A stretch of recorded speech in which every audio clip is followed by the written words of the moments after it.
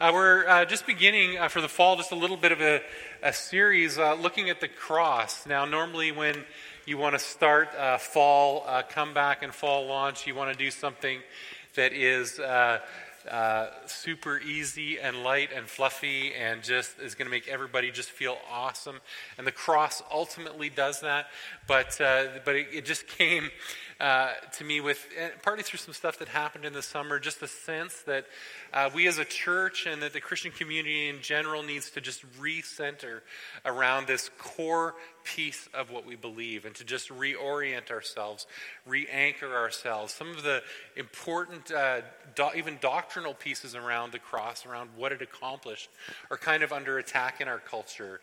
People look at the cross and say, that bit about sacrifice, I don't understand that. That just doesn't seem to fit with what I think. I don't like that. Let's just sort of discard that and let's just think of Jesus as a great teacher. And there's sort of a trend towards some of that goes on. And of course, Jesus was a great teacher, an amazing philosopher, the brightest mind on the planet. But he accomplished something in real time on the cross, in reality. And we want to talk about that and begin to unpack it. The cross, just stepping back and looking at it from a marketing strategy perspective, if you were going to design your religion and create a logo, you probably would be sitting there with a group of people in your office doing kind of a marketing team meeting and thinking, we've got a great new idea, we've got a great new leader, amazing things are happening. Let's think of a symbol that we can use to convey to everybody the incredible loving community that God's making us to be. Let's just use a Roman torture device to do that. The cross isn't like a brilliant, intuitive marketing piece, but it became the central symbol of Christianity for a reason. It means something incredibly important to us. And not only does it have meaning and a symbol that is like universally visible. When you look at that church, when you look at a church all around the world and you see crosses on the back wall, crosses on the steeple, you know what they are, you know what it means. But if you think a little bit deeper about it, you're realizing that it actually means something like this. And you think, this is a gruesome and horrible image. Why would this be a central idea for us? But in that image and in the difficulty of wrestling with that event in history, we see that some amazing and powerful things happened through that.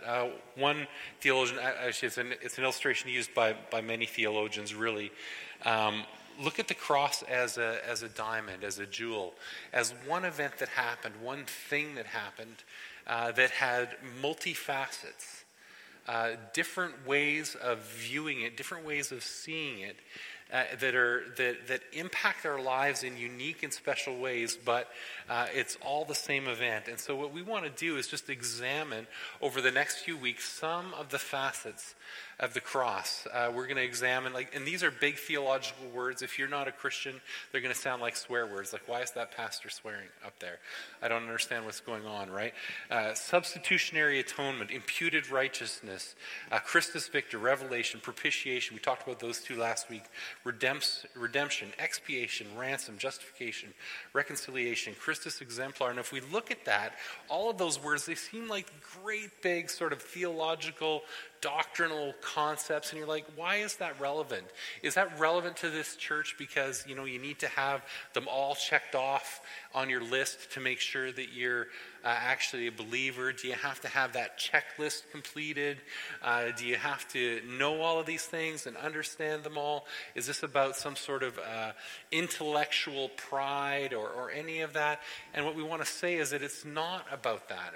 They're important words, but they're words that actually work. Maybe a better way to look at it than a jewel which sits, up on a stand for somebody to look at. They're tools that the cross accomplished things that accomplish real work. Now, this guy looks like a poser. There's not a scratch on his tool bag at all. I know, when I was doing carpentry, when I showed up with a brand new, tool belt, my buddy Brian was like laughing at me. And he loaded up my pouch with PL Premium. Just to, yeah. Anybody who works construction knows how fun that is. Just give this thing a beating, scratch it up. And that's the same with our doctrine, same with our theology. These are big theological words, but we don't want them to be too shiny and sitting on a shelf. We want to use them, not necessarily using the words in conversation. How do you work propitiation into your average sentence with your friend at work? But talking about the concept, what these things really mean to us. And so we're going to dig into them. These theological pieces actually answer difficult questions that we have as humans. And so let's just breeze through them really quickly. Because these are things that people feel deeply, right? I can't pay for my mistakes. I can't pay for this. I can't make up for this thing I've done. What do I do with this sense of guilt? I can't seem to do enough. No matter how much I do, I don't feel like I've accomplished enough in my life. I experience spiritual darkness. I feel like there's demons in my closet. It seems dark. I'm having nightmares all the time. How do I wrestle with that? I don't know what God is like. He must be angry at me. I feel worthless. Others have wounded me. I feel dirty. I feel unclean. I feel hurt. I can't stop doing things that hurt me. I can't stop habits. I can't stop addictions. I have no right to be with God. What right do I have to be in the presence of God, to be a friend with him? I feel distant from God. He seems separate from me and far away. I wish he felt near. I don't know how to live my life. I don't know what to do. These are the real human questions that the facets of the cross answer. And so we're going to start with today, and I'm just going to kick this monitor sideways so I'm getting a little feedback. What the cross does for us is it actually answers some of these deep questions that we have as people. When Jesus died on the cross for us, he accomplished something real. He accomplished something really important. We're just going to talk about one today because this is a big one, and this is the one that really is under attack more than almost anything in our culture today, even among some Christian circles. This idea of the substitutionary atonement of Jesus. And what that simply means is that he paid for us by replacing us. The place of punishment that we maybe deserved or that humans deserved. And if you have any questions about do humans deserve any sort of punishment at all, think of Rwanda. Think of the Second World War. Think of 9/11. Think of the greed that we move in as a society. Think of the sexual assault statistics in Canada. Think of those sorts of things to understand that there's something in the actions of humanity that needs to be atoned for. And in unpacking what this actually means in the scriptures, there's just a few verses that are really important. And all these are part of larger passages, and we could do this in a different way and just unpack one of those large passages. But there's just a way of glancing at some of these ideas in the scripture. It's a little bit different than we would normally sort of preach expositorily through one passage. We're just going to hit these highlights. Behold the Lamb of God who takes away the sins of the world. When John the Baptist saw Jesus, something of the Holy Spirit rising up in him, saw Jesus, and this was his response, like shooting out of him. Behold the Lamb of God that takes away the sins of the world. That from the perspective of a Jewish man who understood that lambs were something that were sacrificed in the temple for the sins of the nation. And he sees that person, Jesus, and sees him as that lamb. Jesus is the lamb. God made him, this is 2 Corinthians, a little bit further down in the history of the church. This is Paul talking. He says, God made him who had no sin to become sin for us, so that we could become the righteousness of Christ. So that we could become the righteousness of God. So God made him who didn't know any sin, Jesus who was perfect, made him become sin for us. He was substituted for us. Looking again now at 1 Peter. For Christ also suffered once for sins. The righteous suffered for the unrighteous, that he might bring us to God, 1 Peter 3:8. There's this constant theme in Scripture, and there's numerous places where we find it, where Jesus is substituted for us. The concept of substitution lies at the heart of both sin and salvation. This is John's thought, a quote from him. When we are substituting ourselves for God, when we sin, we substitute ourselves for God. We're saying, I'm God, I'm going to do what I want to do. But he saves us by substituting himself back for our sins. He reverses it. He substitutes. He does an amazing thing. 1 John chapter 2, again, we're going to unpack this more in a few moments. He himself is the atoning sacrifice for our sins. And not for ours alone, but also for the sins of the world. The sacrifice of Jesus was not just something for me, but it was something for everybody. It was something really, really big. And so just if you're here and you're investigating Christianity and you're wondering what the cross thing is about, that's a part of what it's about. It's about Jesus substituting himself for us and taking on himself stuff that we deserved. But what that raises for us is a couple of really important apologetic questions. The first one is this. Why does there need to be a sacrifice? Why does there need to be blood? Like, what kind of God needs to see a sacrifice for the sins of humans?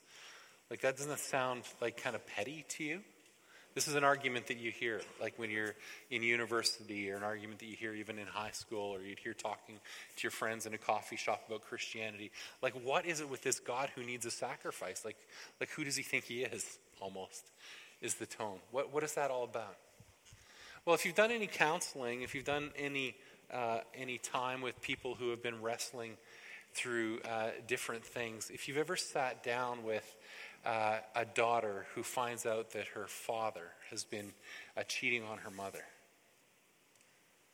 you understand that something has been taken from that daughter that is much, much more costly than you can even imagine.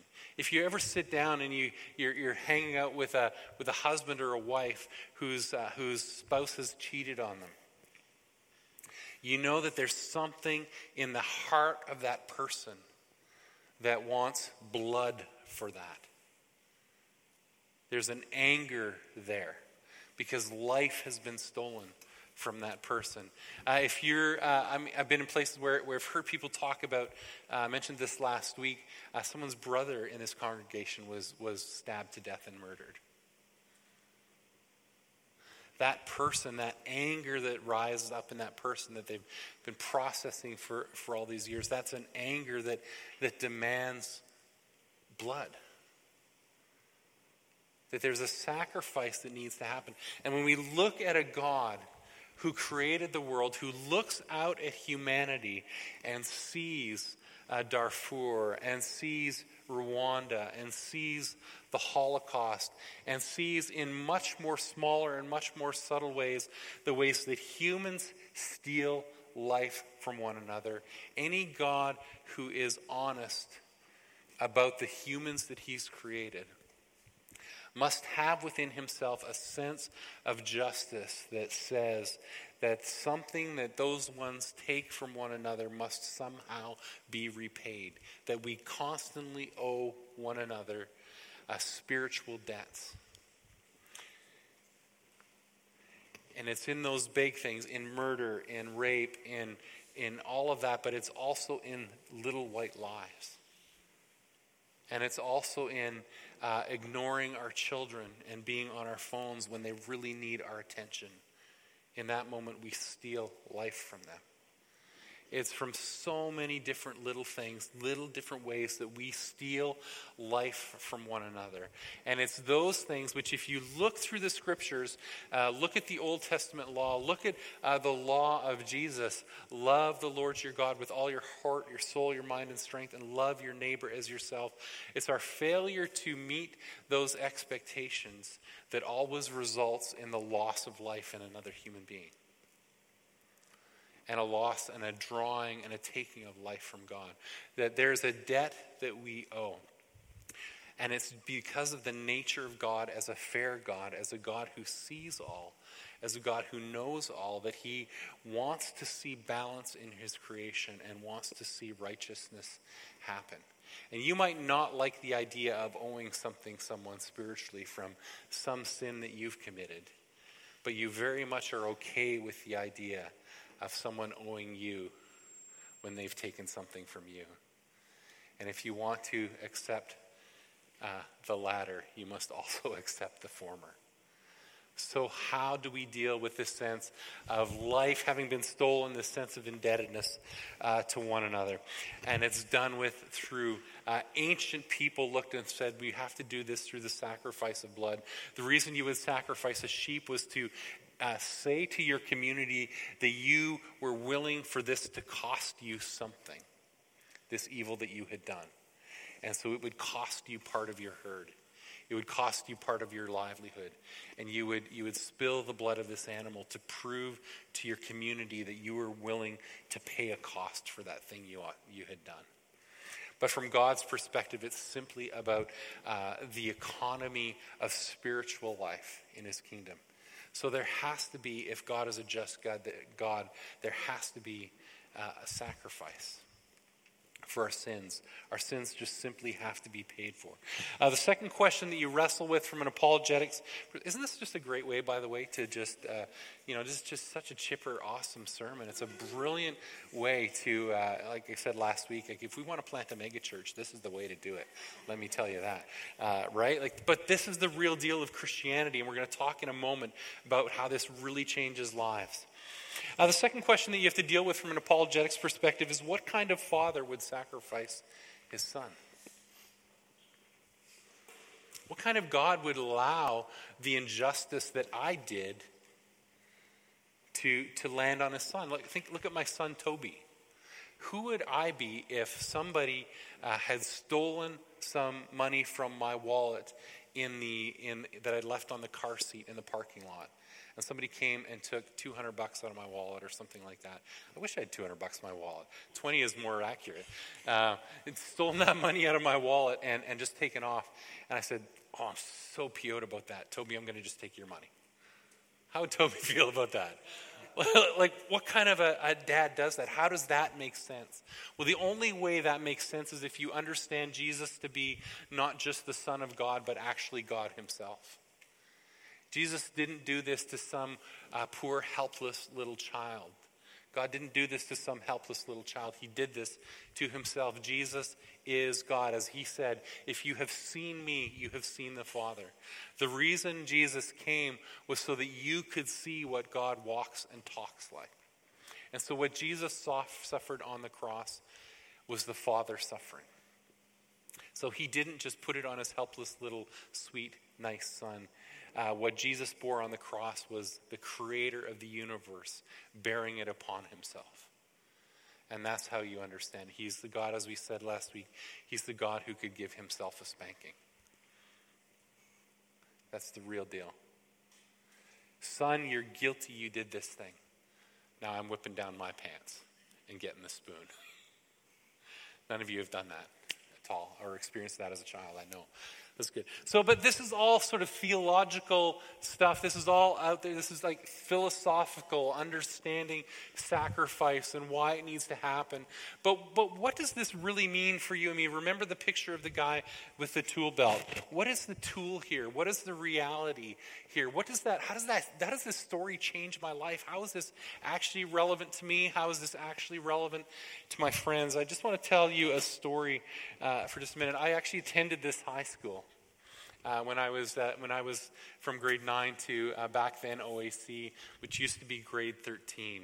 You lucky dogs, you who are in high school and only have to go to grade 12. But I attended this school, and this story actually happened just down that hall. This part of the building wasn't built yet, but those lockers that are across from where we have our Sunday school rooms are across from what used to be the cafeteria. And I was standing at my locker right across from that cafeteria. And there was a girl who was in some of my classes. I won't say her name. She may still be around the town. I doubt she listens to our podcast for sure. But she's a girl who was in my class, and she's like an outspoken atheist. She's a girl who was like really committed to putting forth the opinion that God didn't even exist. And so I'm having a conversation with her just outside my locker. I was often involved in these sort of theological conversations and debates. And this girl came up to me. She's talking about how God doesn't exist and how can I even be a Christian. She was kind of aggressive about all of that stuff. And what I sort of said to her is, well, how do you understand this? How does this work? What does your life mean if there's not a God in the midst of it? And she said this phrase. She said, you know what? I just have to live somehow, and I'm going to hope that I've done more good in life than I've done bad in life, that my effect on the world will ultimately be positive. And the question I had to sort of ask her, because what this gets to is at the heart of each of us, there's kind of a, whether you're a Christian or not, even her who is like a radically committed atheist, there's a deep sense in her that there has to be some way of balancing, some outside perspective on her deeds. So I asked her why. Like, why does that matter to you? Like if there's no God, who cares? Why do you have to leave a positive impact on the world? Who's judging you? Who's making this determination? If there's no God, it's dog eat dog, and you can just do whatever you want. Why bother? And she sort of passed off an answer and didn't really answer me. But I felt like the Lord led me in that conversation just to go a little bit deeper with her, because I knew something else about this girl. You see this picture on the screen of the lace black wristband. And I just want to be clear, this isn't the true of everybody who wears something like this as a fashion statement. But what I knew about this girl was that she cuts herself. She cut herself. She was doing self-harm. She was just scratching and cutting and tearing at her wrists. And I said, so I just, maybe being foolish or maybe the Lord leading me, just broached that subject with her.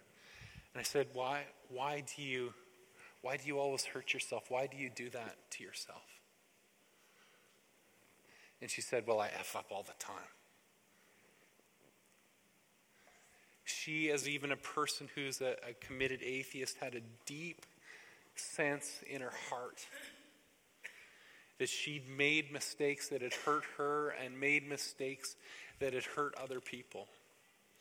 And even while calling herself an atheist, wired deeply within her being was an understanding that somehow those things that she'd done had to be paid for. And she was trying to pay for them within herself. What the cross of Jesus Christ does for you is it says to you that you do not have to pay for your own sin. Jesus substituted himself for you. He paid it for you. That deep sense that we all have, that we've failed, that we've made mistakes, that we've hurt others, that we owe a debt, that was paid for by Jesus on the cross. That's why we do what we do here Sunday mornings. That's why we ask you to invite your friends. Because the people who aren't here with us this morning, who are sitting at home watching TV, who are at Playland across town line, who are going and playing hockey or doing whatever it is that they're doing this morning, that they're not here, they're not interested in church, they're not connected with God, they don't have any place for him in their lives. They need to know, because they do know deep within themselves that they have something that ought to be paid for. And people constantly are hurting themselves and wounding themselves. In an extreme case, this girl cutting her wrists, but in other ways, trying to pay for our stuff. Jesus paid for our stuff. He paid for our stuff. We can't punish ourselves out of guilt. We can stop that. That's a gift that he has offered us. And we, even as Christians, you may have been a Christian for a long time and still be under the weight of guilt. You haven't understood the depth and the power of the gospel. You can't be on the cross. Only Jesus can be there. Only he can take it. You can't martyr yourself. You can't punish yourself. You can't make enough sacrifice. You can't do enough stuff. He does all the stuff for you. The just God pays for you. The other thing this means for us is that when others have taken blood from us, when others have taken life from us, when others have hurt us, you need to know that that person with whom you're angry, that person who has hurt you, that person who has wounded you, at whatever level that hurt has occurred in your life, from the deepest of hurt that you experienced in your childhood through a slight around the water cooler at work, whatever that person has taken from you as in terms of life, Jesus loves that person so much that he will willingly and lovingly take their place for their crime. That his life will be substituted for them. And that means we have to forgive. We have to forgive. We can't carry that stuff because Jesus is calling out to that person and saying, "Come to me. I died for you. I died for you." And if he's saying that, who are we to stand between he and them and say, no, that transaction cannot take place? When we don't forgive, that's what we're saying. I don't want that transaction between Jesus and you to take place. I want the blood payment for what that person did to me. And we cannot stand between Jesus and another human being because he loves them that much. We must forgive, as hard as it is, and that is not an easy thing. Some of us have experienced wounds at the hands of friends that go incredibly deep. But Jesus died to pay for that person's sin. He took their place.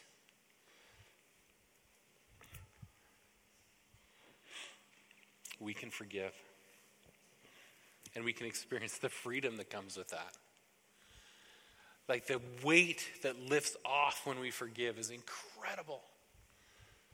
We can move free. We can move again in joy. We can move again in life. The place, the judgment seat that we tend to want to sit in is not a comfortable seat for us. We weren't meant to sit there. We can feel what this guy feels. We can feel incredible satisfaction. I love this goofy guy. When you search for images, I like that guy. I want to meet that guy. Not only can we trust and enjoy the freedom of forgiveness, but we can actually trust that the life that was stolen from us in the justice of God will ultimately be returned to us, either here or in eternity, right? That Jesus, who paid for that person's sin, Jesus who paid for that stuff that was taken from us, will return that life to us in eternal life in heaven, if we're willing to receive it. He gives that life to us. So what did Jesus do for you? He substituted himself. We just think of the high priest, just to understand what that moment of sacrifice was like. What was that like? In the old days, before Jesus, in the temple, they were trying to do sacrifice. And what would happen is the high priest on the night of atonement, knowing that he was having to make sacrifice for the sins of his people, is he would stay up all night to pray. He would pray to try to gain a sense of holiness, a sense of cleanness before God. He would wash in a ceremonial way. He would wash. He would be wiped down with fragrant spices. He would put on white linens. He would publicly enter the temple. People would be cheering, would be watching him. They would be observing him with all the hopes of the nation for all of their redemption resting on this person going into the Holy of Holies. And he would go there and he would sprinkle blood on the altar. He would sprinkle blood and make sacrifice for the sins of his people. Jesus did this, but in reverse. This is what the substitutionary atonement looked like from Jesus' perspective. He stayed up all night to pray in the Garden of Gethsemane. He was washed as people spat on him. He was whipped and beaten. Those were the herbs and spices that were laid on his back. He was stripped naked instead of clothed in white, and his clothes were gambled for.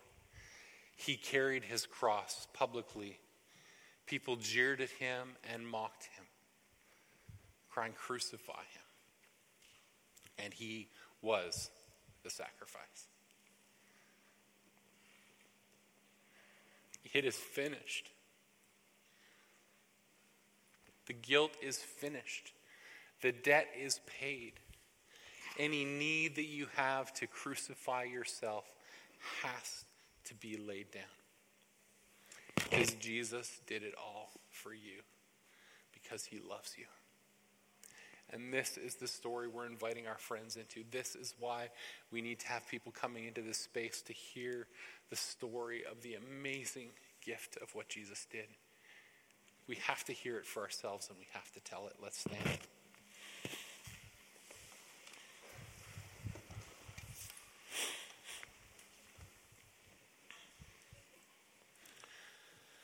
For all of us here who have known you for a long time, God, but have still somehow retained the need to sit even in the seat of judgment on ourselves, to somehow pay for our own stuff.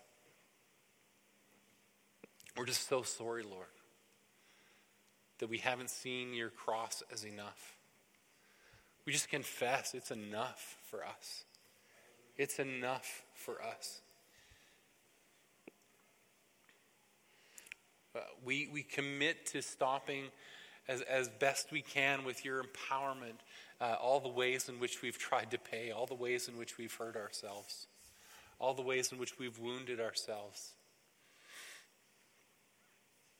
out of guilt and shame.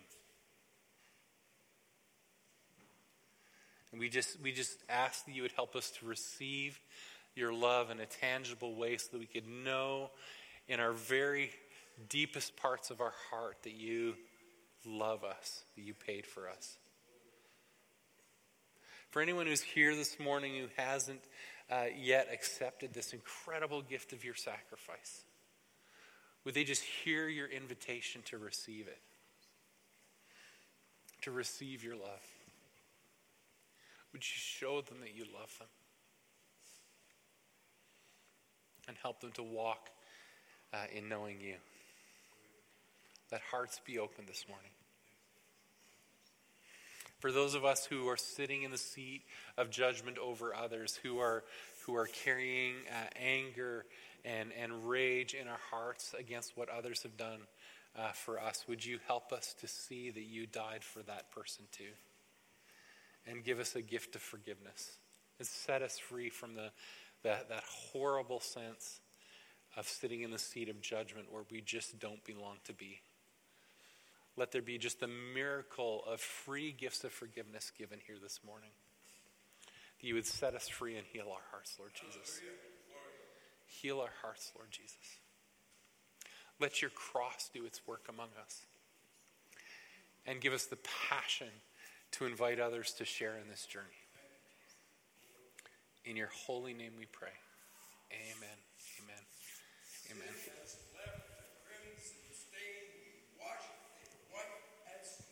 Amen. God bless you.